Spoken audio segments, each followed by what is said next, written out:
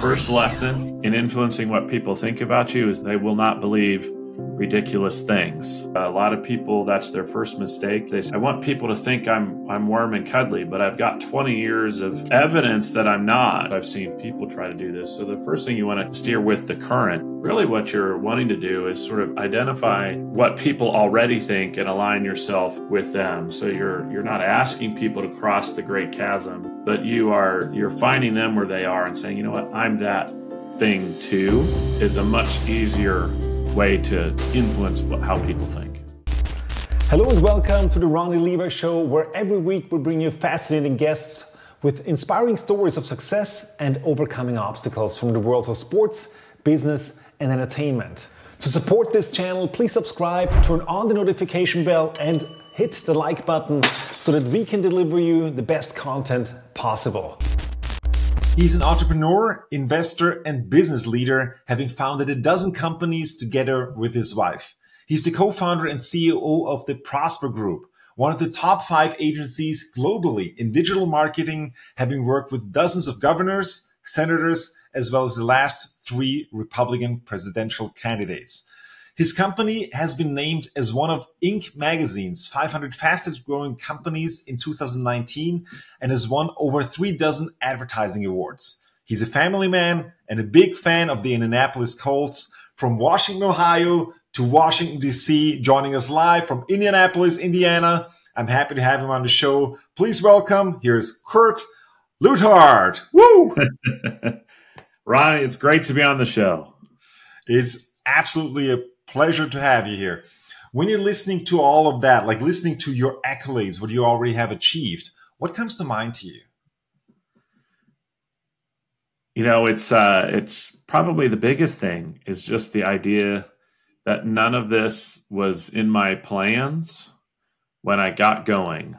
I thought my goal in life was to, perhaps when I was in high school, was to be president of the United States, and then it was to run a presidential campaign. Now I find myself as more of an entrepreneur and business owner, which is a life I've really enjoyed.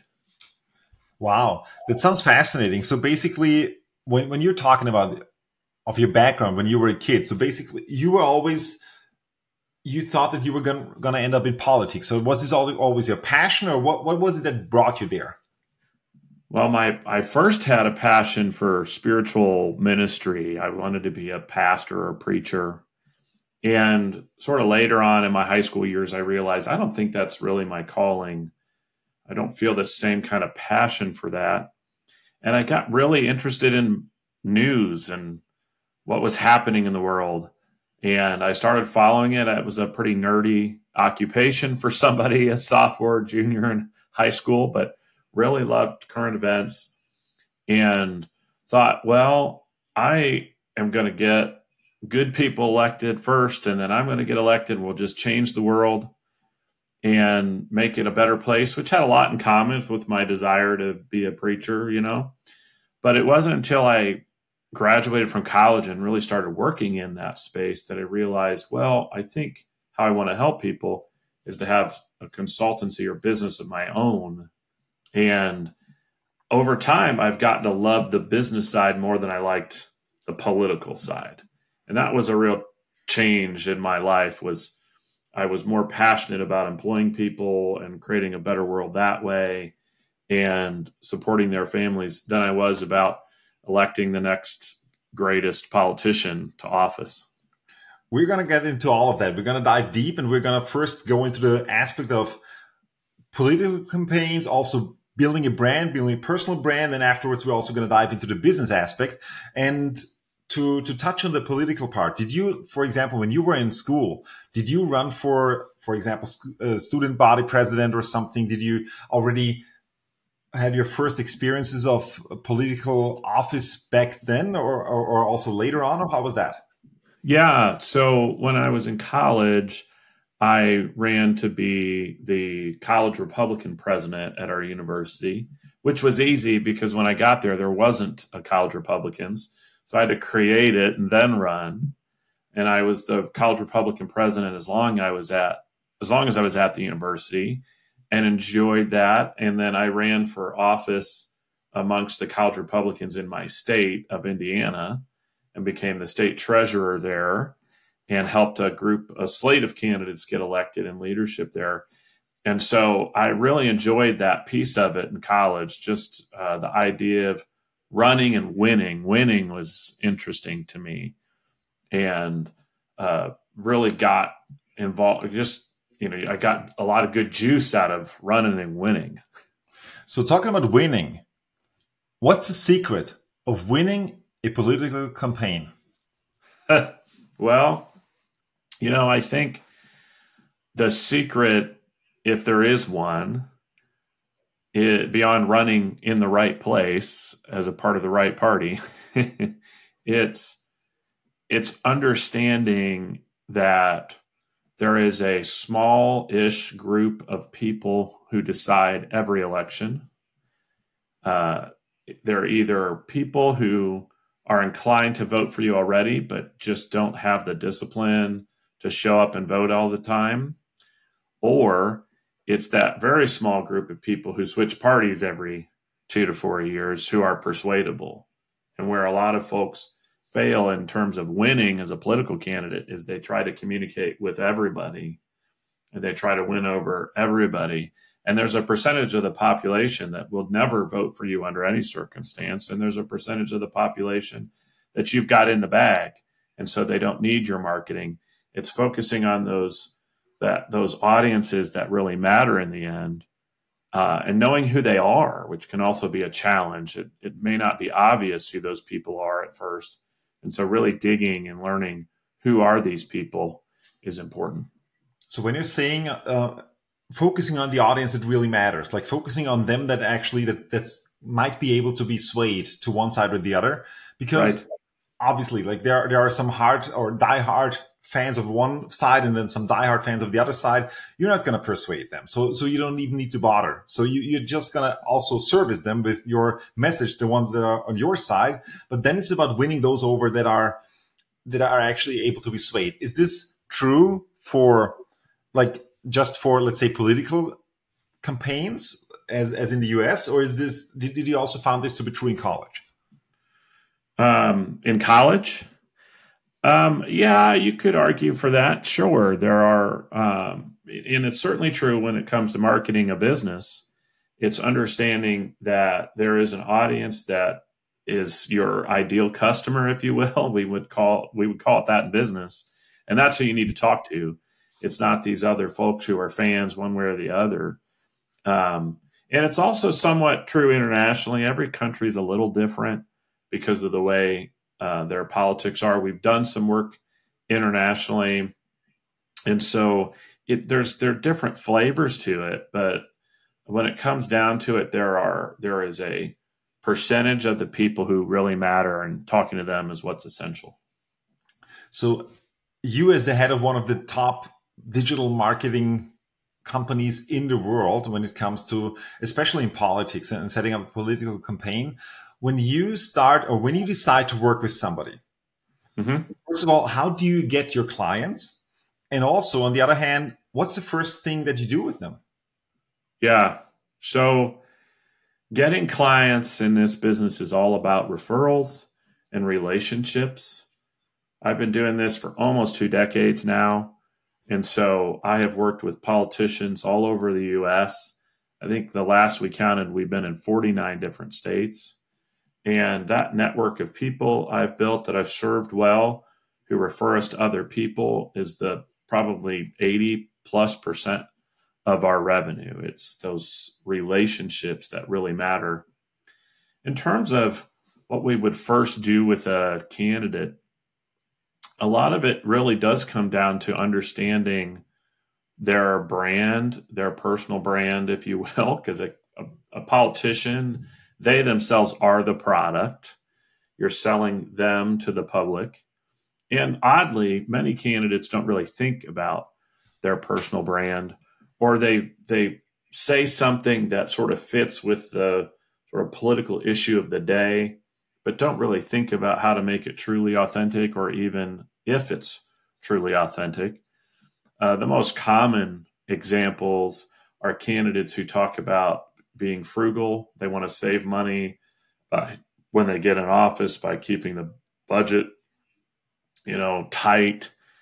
And then we find out and as it pertains to, say, their personal life or the way they run their campaign, they're complete opposite. They're people who spend recklessly or wastefully, and it's because they've not really thought through what's the brand going to be for my campaign, and how do I make that authentic and true, and how do I make that permeate every part of my campaign.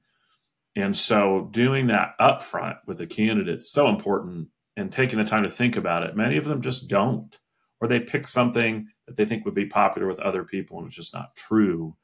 Not necessarily because they're lying, but because they want to appear one way, but they might be better off if they sort of went with their gut in some respects. What do you understand for somebody who might not be in the marketing and personal branding or branding world? What does a personal brand mean to you, and why is it so important? When I think of in the business world, or maybe in the coaching world, or something like that about branding or personal brand, I think it really starts with what is it that's truly special about you that you bring to the arena.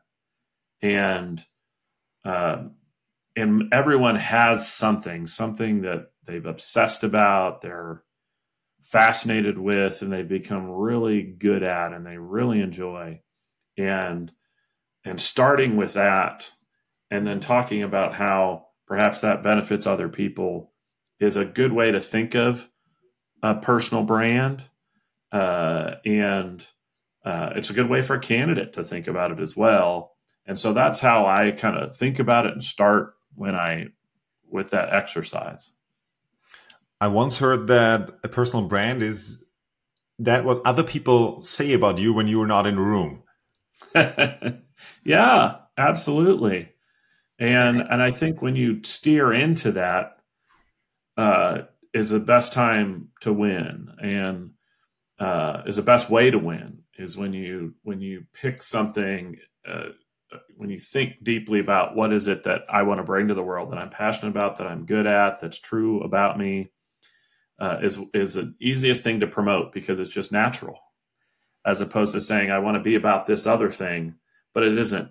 It's not who I am. It's not natural.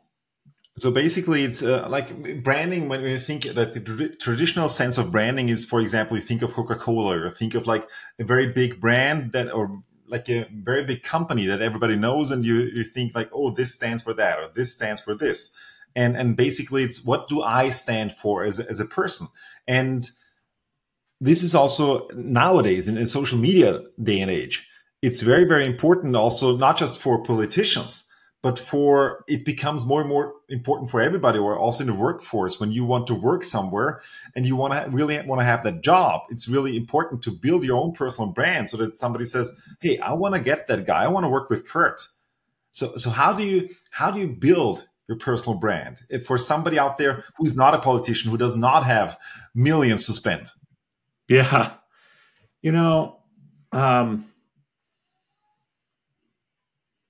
Not to repeat what I just said, but I think to add an extra flavor to it, when you're standing for something, there's also something you are. If you're for something, it means you're against something else, and that sort of bold statement, or statements that are bold. I am for being somebody who cares and loves for other people. I am against being mean and hateful and angry. Those kinds of statements, both for and against, create an attractiveness that when you put it out in the world, it creates a very inexpensive way, if you will, to build a brand. Some of my candidates have built brands successfully, not because they've paid to tell people what they are, but because they lived it, and then it creates a sort of a natural magnetism. One of my best examples was a gentleman who became governor of my home state, Indiana, named Mitch Daniels. He was a very wealthy guy who had succeeded in business. but presented himself to voters as a frugal person. And when he first started talking about it, I thought, this is silliness. I mean, he made $23 million the year before he ran for governor. How are you going to present yourself as a frugal person?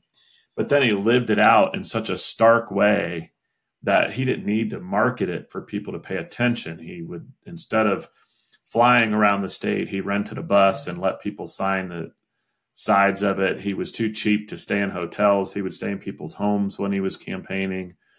He dressed like it. You got this sense that he'd worn this a bunch of times before.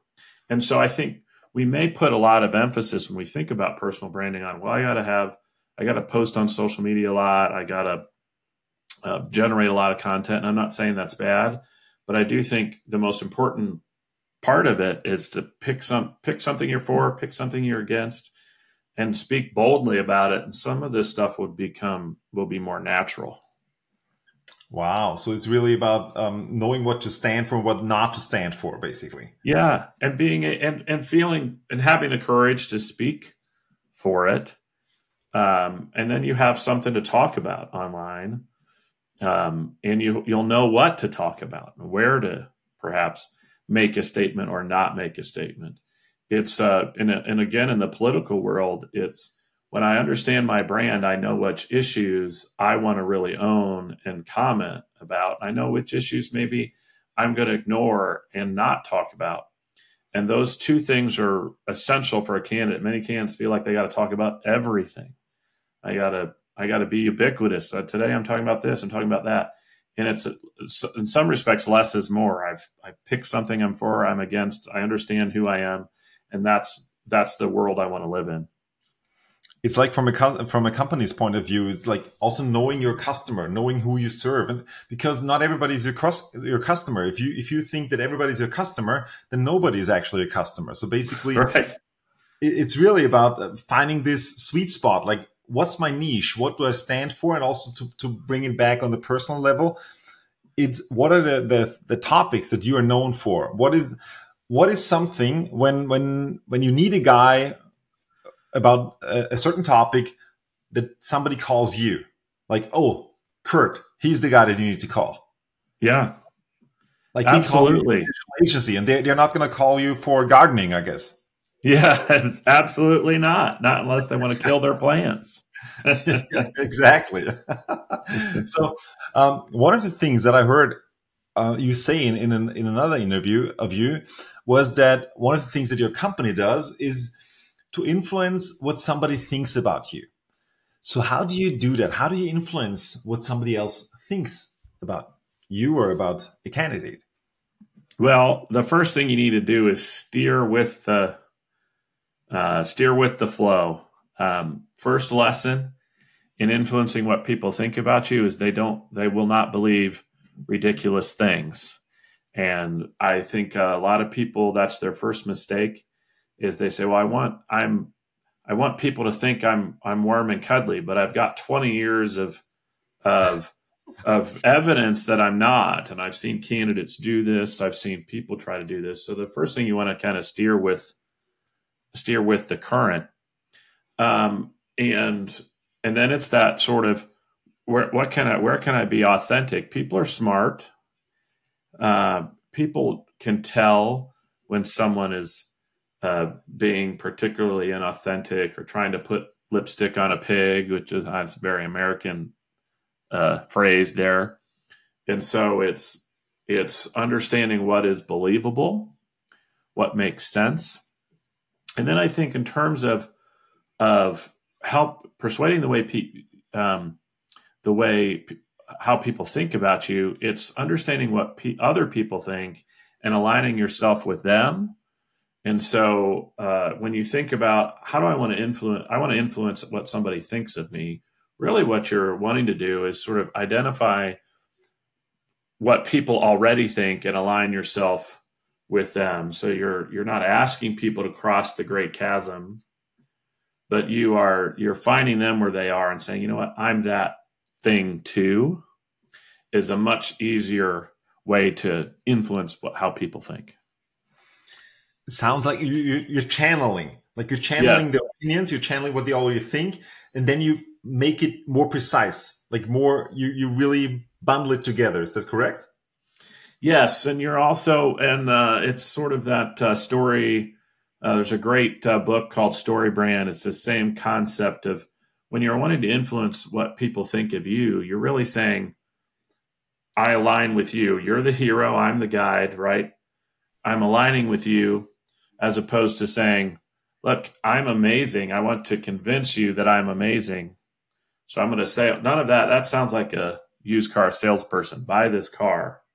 No, everybody's immediately got walls up when you say that. It's about sort of um, saying, you are a kind, honest, and wonderful person. So am I. I align with this somehow, and some evidence here that is in alignment. Or I'm on your for a political candidates. I'm in your tribe too, or I've been there. So that distinction might seem subtle, but it's, I think, very important when it comes to persuading people. Wow, very fascinating. Because also, the point, and I think it's very important to point that out, what you just said, is that you don't want to position yourself as the hero because you want to make your customer the hero, or in this term, the voter, your hero, and you're just the guy, you're just the person helping them to get what they want. Because Yeah. they want to actually, when they vote for you, they want to know, or also when they buy from you, they want to know how much does that help me to transform my life, and not like, oh, you're so cool, I'm going to vote for you. I have no idea what's in it for me, but I'm going to vote for you because you're so cool. Nobody's going to say that.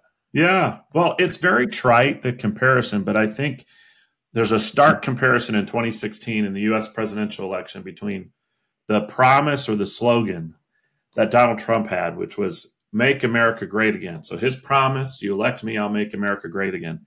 Hillary Clinton's slogan was I'm with her, right? So Trump's was about I'm going to do something for you. Hillary's was you want to join me. I'm with her. And then as she saw Trump could be divisive, she said, well, we can be better together, which was moderately better, but it still was more about her than it was about you. So there's a distinction when you're trying to impact or persuade people. It's saying I'm on your side. I'm doing something for you, not you're joining me because I'm amazing. And it's a great point, because there have been really some great campaign slogans, and also some that were doomed to fail from the beginning. As you were just saying that, I just remembered in the 90s there was a campaign slogan from Ross Perot, Ross for Boss. Yes. Yeah, great. Like, okay, awesome. But would you? And he was running against Bill Clinton, who said building a bridge to the 21st century. I mean, Yes. that's basically the same thing as you were saying in 96 in 2016 with I'm with her, and then compared to Make America Great Again, which was a very clear slogan, and it was very clear that this is the direction where we're going together. Yeah. And when you are actually working with somebody, are you involved in the campaign building process, or are you just like, okay, this is the campaign building and you do the social media, or what parts do you actually cover? So it depends a little bit on the campaign. A really smart candidate gets their team involved, including their digital team, in that early formation of the campaign, in large part because digital media is going to be their primary mode of communication for most of what is probably going to be a 1.5 year long campaign. So helping us to understand where they come from and getting us involved in that planning is good. Some campaigns, though, treat digital marketing like it's an afterthought.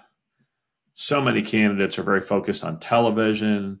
For many of that generation, that's what they grew up with. They understand television. They grew up watching NBC, CBS, and ABC, knowing that they drove the conversation. But those days have been over for a decade. So a good candidate's going to bring that digital marketing element in at the beginning, but not all of them do. And sometimes we're just part of a larger team and we have a different role than other campaigns. So it's a little bit different depending on the campaign. I would, and you're more in that. Like I would imagine that basically in 2008, the whole thing shifted digital, because that was the first time that we really saw a big scale social media campaign. Well, obviously in 2004, it didn't really exist. So that was the first time that this was really a movement that was to be recognized and to be noticed. When did you learn that skill, or also with your company? And also, did you face some early struggles or some things where some learnings where you thought afterwards, man, I could have done that better? Absolutely. We started our business in 2006. So we saw in 2006 that digital marketing was becoming a far more important part of a political campaign than ever before. But when we started, we would go meet with candidates and they would say, okay, I get it. There's this internet thing. We probably should do something there, like have a website. Maybe we're going to send a few emails here or there, but that's not really a serious part of the campaign.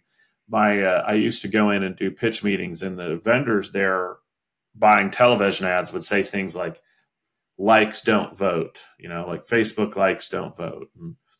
And so it was a sort of a dismissive way to say you just can't persuade hearts and minds on the internet.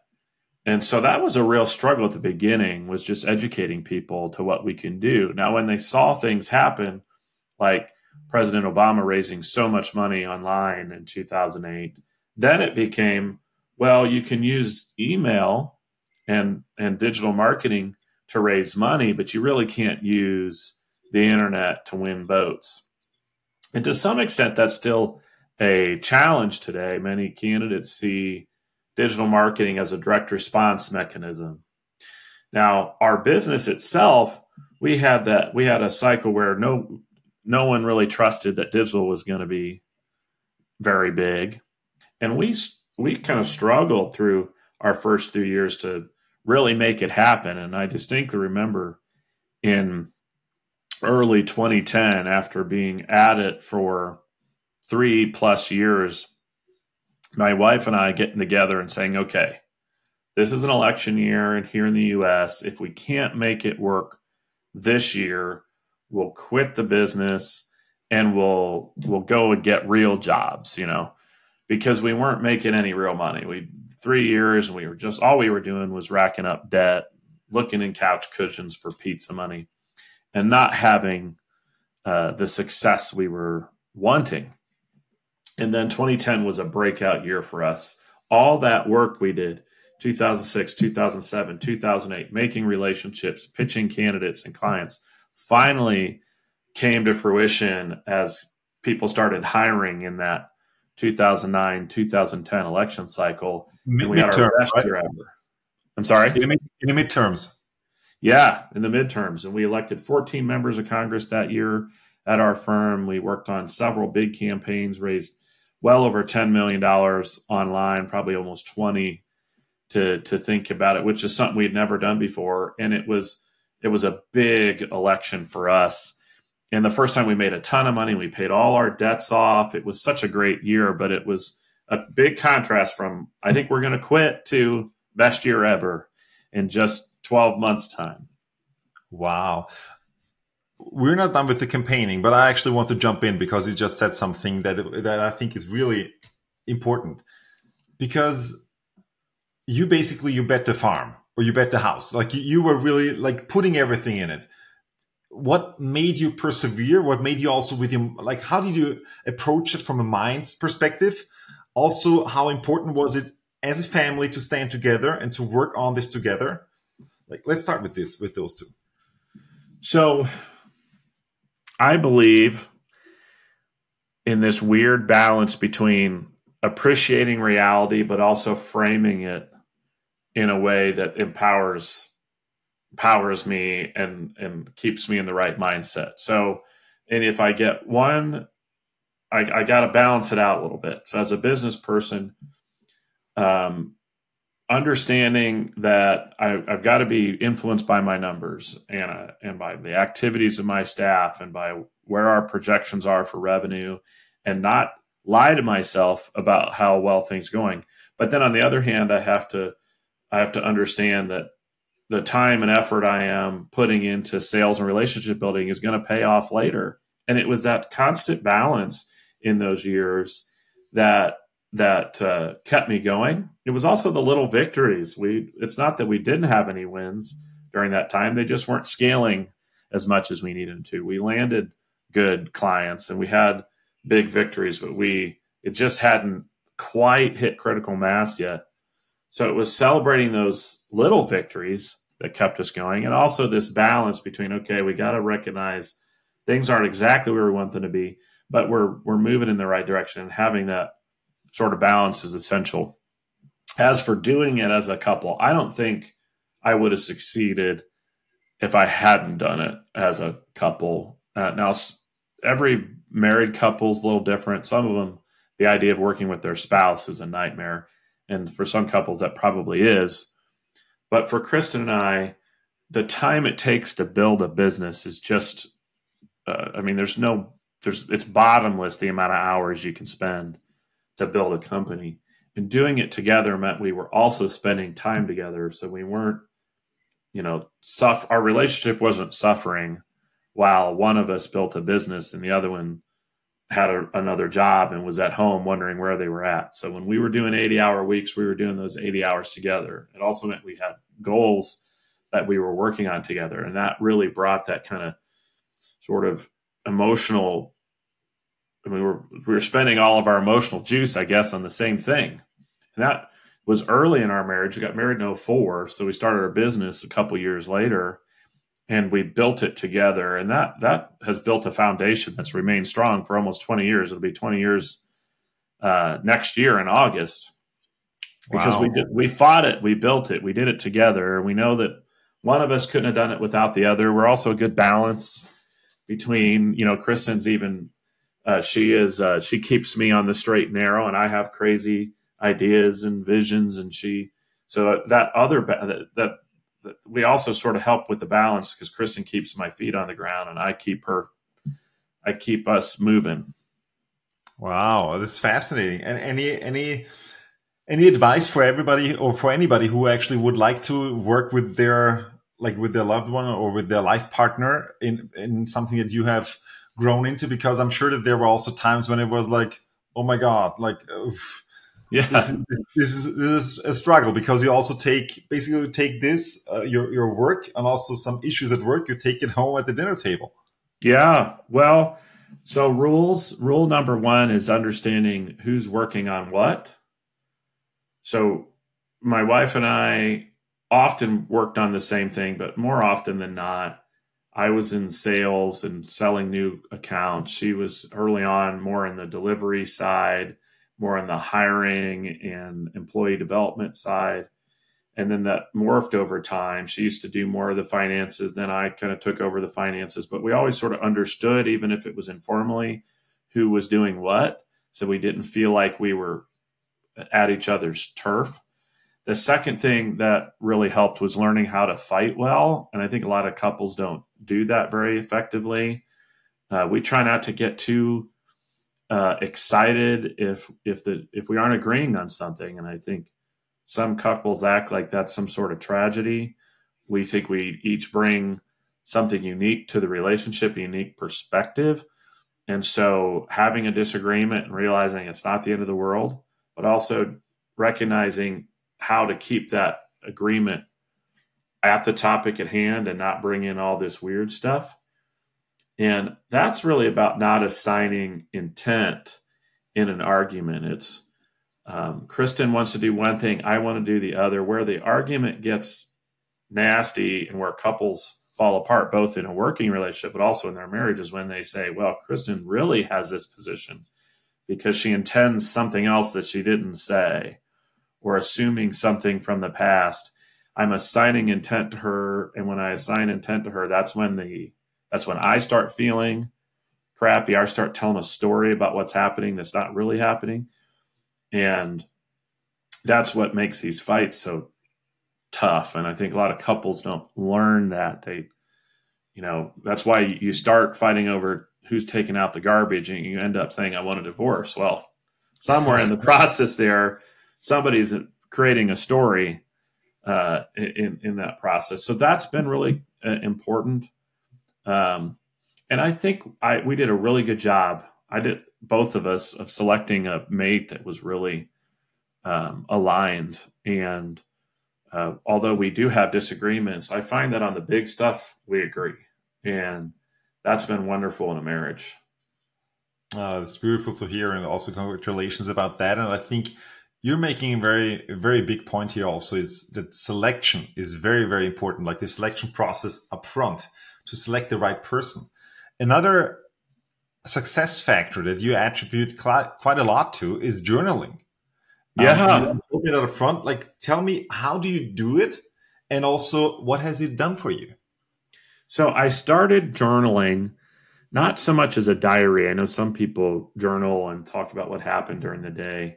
I started it because I try to do my morning quiet time in prayer.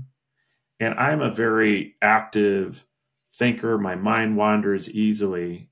And so if I was going to have a prayer and I wanted to concentrate, I needed to write it down because it keeps my mind focused on what I'm doing. So I started it as sort of a prayer journal. And then I often add discussions in my mind. Okay, I'm thinking about something, or I make notes. And then I started mushing that together with my work notes. So this is my journal, but I also take it with me when I do work meetings. So I have in here, alternatively, this is my notes from the weekend, but I have part of it. These are notes from meetings. And then I have a section that's just a prayer. And what's been most interesting, so getting my thoughts on paper has been great. And I find that writing them down as opposed to typing them up gets them there more. I'm also visual. I draw a lot of diagrams. Here's me drawing quadrants on something. But the unintended benefit of it has been, I used to throw them away because I thought, I don't need anybody reading now or in the future my unvarnished thoughts about stuff. I just had this nightmare of my kids reading this and being ashamed of me. But my wife persuaded me to keep them. So I put them in a bin. And then every once in a while, 2 or 3 times a year, what I'll do is I'll go find my bin of old journals and pull something out. And I've got probably 10 years plus of them now. And the biggest distinction I got from them is the things I thought were life and death 8, 9, 10 years ago, I can barely remember today. Sometimes even a year ago, something I'm praying about here and I'm saying, God, please solve this problem. Everything's going to hell. I don't know if I'm going to survive. And then I pull it up a year later and I think, I forgot about that. And so it's a good life lesson to not get is to not judge what's happening in your life with such, doom and gloom, because things just are, most of these problems are going to be gone in 2 weeks or 2 years or 20 years. And that's been one of the benefits of doing the journaling. Wow, that's very fascinating. So just to get my head around it. So every day, like every morning you just write down your thoughts, or how is that? Yeah. So I learned a habit years ago that I've re-energized today is I'll start the night before and I write down what I'm going to do the next morning. I used to do that in the morning, but then I waste all my time in the morning planning. So the night before, I make my to-do list, or maybe a call list. So that's the first thing that's going to be on my paper in the morning. Then when I do my quiet time, my prayer time, I write out my prayers. I do a little bit of, I thank God for the many blessings I have in my life. I remind myself of the attributes of God, things that are praiseworthy. He's the creator, the provider, things like that. I'll do some introspective moments of forgiveness, for being selfish or self-centered, or, being obsessed with it's usually selfish stuff. I'll think, sorry. And then I pray for others, and then whatever my top goals are generally, or what I'll pray for myself, and so all of that gets written out. Sometimes in great detail, I'll write every word that I'm praying, and then other times I just write little tick marks. So that's in there. And then during the rest of the day, I used the notebook for notes from phone calls and meetings. I wrote a couple of things down that you said to me early on, and I'll use that and I'll go back later. I usually, as the notebook gets full, I'll go back and I'll remind myself of something that I wrote down that I forgot to put on my to-do list or whatever. So it's mishmashy. There's a lot of stuff in here. And if you were to go back later, you'd think, boy, this guy's real ADD. He's praying, and then he's writing work notes, and then he's reminding himself to call his mom, so it's a lot, but that is very good for me. And my wife has so she writes this stuff down electronically. I still love pen and paper. There's something about it that I just love. That's fascinating. And I've heard this also in another episode that one of my guests actually was like every day he was journaling, he was doing it through voice. But anyway, it's just about getting your thoughts out there, getting what's inside or downloading through you, what is inside and bringing it out. Yeah. I think sometimes we feel a certain way and we don't know why, and taking a moment and saying, what am I thinking up here? And sometimes, to your point, just getting on paper. Now, for me, that's why I like a written to-do list. Sometimes if I just put it on paper, to do, makes me feel good. And then I like the psychological victory of scratching something off. Every time I do it, it makes me feel good. I have a to-do app sometimes I use as well on my computer, and I turned it on so that the bell dings when I check something off. That's like a dopamine hit for me. So the crossing off my to-do list is great. I know a lot of people like to-do lists are dead. Don't do to-do lists, yada, yada, yada. I still do it. I just keep mine very focused on priorities as opposed to just listing off 100 things, but it's powerful for me. Wow. Thank you for going into detail there. Getting back to, I have one more question about campaign before I also have another question about the business aspect.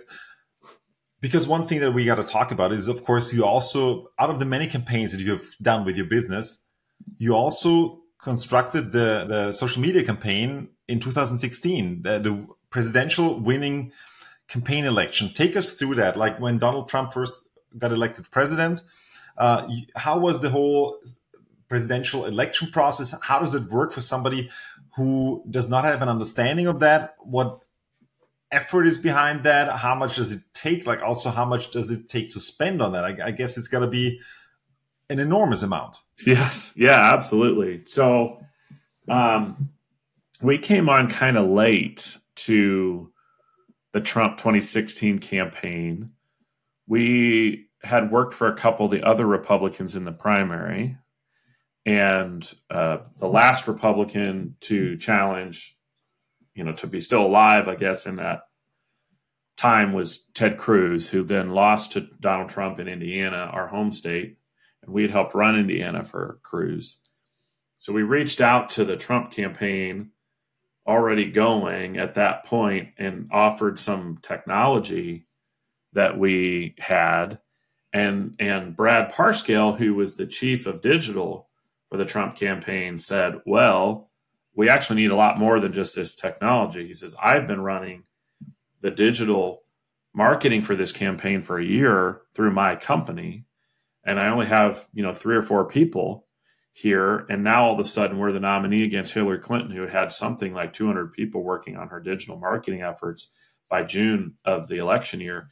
Can you come down to Texas and help us out more broadly? And I remember thinking at the time and saying to him, you need every staff member I have at my business to catch up.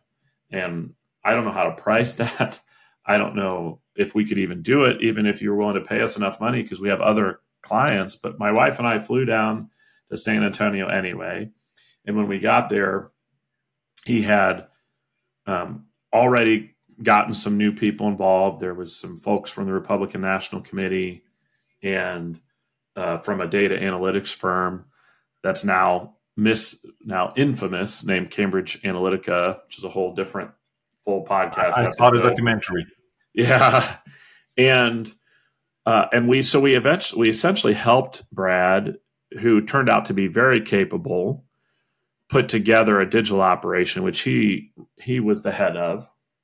But there's so many different elements to that The probably the biggest during the 2016 campaign was what I would call direct response marketing, where we were looking for and trying to find small dollar contributions to the campaign. So, Trump had donated money to get through his primary from his own fortune, and now for the first time was going to need to raise a lot of money to compete nationally with Hillary Clinton. And when we got hired on, he had never even solicited the folks who had signed up on his website by sending them an email, because he felt like he should fund it. He had the resources, but now he needed to spend, and I think eventually spend something like $400 million. I probably am wrong about that, but it was high. And that's not the kind of money that Trump could self-fund. So he's going to need to ask for people. So we helped put together the email campaign that sent emails out to ask for money. There was a separate Facebook campaign going that was very dynamic, trying new creatives all the time to bring in new supporters and new donors. We built a text message opt-in list where people could opt in to get text messages from him that raised quite a bit of money. There's also an app that we ran that people who really supported him could download. They could text their friends, support. So it's a pretty massive operation, which by the end of the campaign, it ended up being 200 people. And there were lots of folks involved in it. Data firms, advertising firms, the Republican National Committee that put all that together. And I think if I had lessons or things that I learned from that process, it was much of the stuff that we thought was a really good piece of marketing turned out to be pretty meh. But the stuff that we tested that somebody, maybe one person on staff did that we thought wasn't all that great turned out to be wonderful. So one of the lessons was to not come in with too many preconceived notions. I think in the marketing business, whether it's digital marketing, social media, we think we're all smart gurus who know what it takes, and we have all the best, most creative ideas that are going to result in what we are going to generate results in testing and trying things and not dismissing ideas because they don't fit our preconceived notion of what will work and what won't was a big lesson there. Additionally, letting the data speak for itself. The campaign brought in a lot of new donors and would analyze who are these people that are coming in so we could find more folks like them. And one of the things they discovered that they were made fun of at the time in 2016 was that a lot of the donors to Trump were Democrats. And so they expanded their marketing universe to show ads to Democrats. And when that happened, there were a spat of news articles saying Trump's campaign is so stupid and so inefficient that they're targeting Democrats that are never going to vote for him. And what we were finding was there was a percentage of that Democratic population, dialing all the way back now to the beginning of our conversation. They found that group of people who could be persuaded, who had voted for Barack Obama, and now we're going to vote for Trump. And they just found them because they were tracking what was happening in the data. So those were a couple lessons: is let the data speak for itself. Also, make sure you're testing, you're creative, and trying new things. Wow, very fascinating, and thank you also for sharing that. How did that presidential campaign that obviously was a winning campaign, how did that also transform your business? Did it? It did a ton. Americans spend more money on political campaigns than every country in the world, by far. And so experts in winning American campaigns are in demand all over the world for other politicians who want to be using the most up-to-date technology. So it allowed us to expand international. So we did campaigns in Europe, South America, Central America, which were a lot of fun and interesting challenge for us. What we found in the end, though, was although they were fun and they were a challenge, in the end, it was more profitable to do campaigns here in the U.S. So we don't do much international work anymore. but it did really help us to expand, and we did some really fun work outside the U.S. It also helped us, the learnings from that campaign really helped us to obtain new customers for the midterms in the U.S. So it was really powerful having done the presidential campaign. Helped us grow as a company. It was a great experience. Wow. I know you got a busy schedule. Just to be respectful of your time, let's just at the end dive into one more business aspect. Yes. Because you also told me up front that you actually didn't want to you never thought about running your own business. You actually thought about that you were going to be in politics. You were going to be maybe working in the White House or something, and suddenly you run several businesses. What changed, and how did you get to enjoy the business world? Yeah. Well, I made the decision to go from working on campaigns as an employee to running a business because it made sense for me at the time. It was more of a means to an end. When you're an employee of a political campaign, you're unemployed after every election, and that could get really stressful. And you're constantly changing jobs and changing candidates and clients. And so my wife and I thought, well, let's just start our own business, because then we'll be consultants, and we won't lose our jobs every year. We'll just, get new clients and customers, which was a little naive, because instead of losing jobs, we just lost clients, and it ended up being sort of the same problem. But I just tried it. And I think for me, sometimes you don't know what you love until you do it and you try it, and the preconceived notions go away.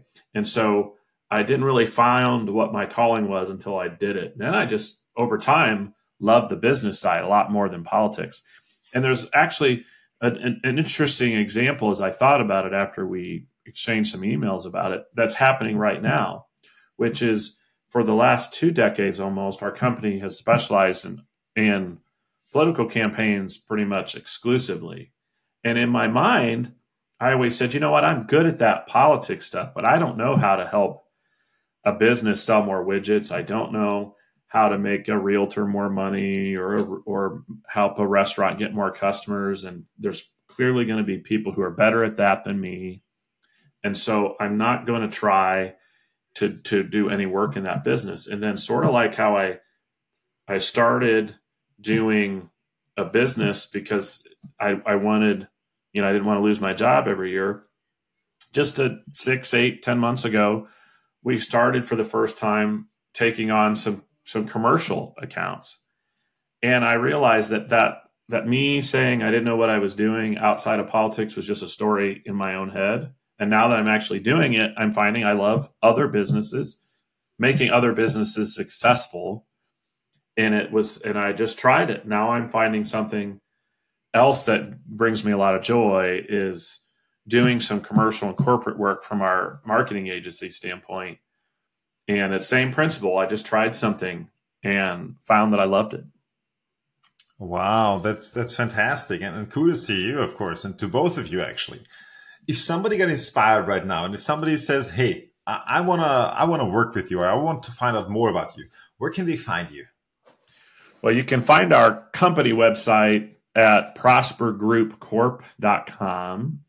But probably the absolute best way to reach is just shoot me an email. And I'm Kurt at prospergroupcorp.com.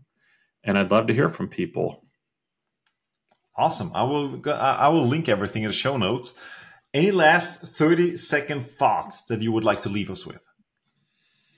I think, imagine a lot of people listening to your podcast are interested in, making, they're interested in achievement and success, and they want to make their lives better, and they're looking for tools and techniques for it. And I think one distinction we didn't talk about, but it's probably so important to me in something I've learned in the last couple of years, particularly with all the extra time I've spent going to Tony Robbins events, is that if you're working hard to be a success so that you can be happy, you've got the process backwards. And I came to Tony Robbins' conference thinking I am having a lot of success, but I don't feel very fulfilled. And because I kept thinking fulfillment and happiness, was around the corner. When I make my first $1 million, I'll have enough money. Then I'll be super happy. Or when I have so many employees that I can hire a COO, they can run the company. Then I'll be relaxed and happy.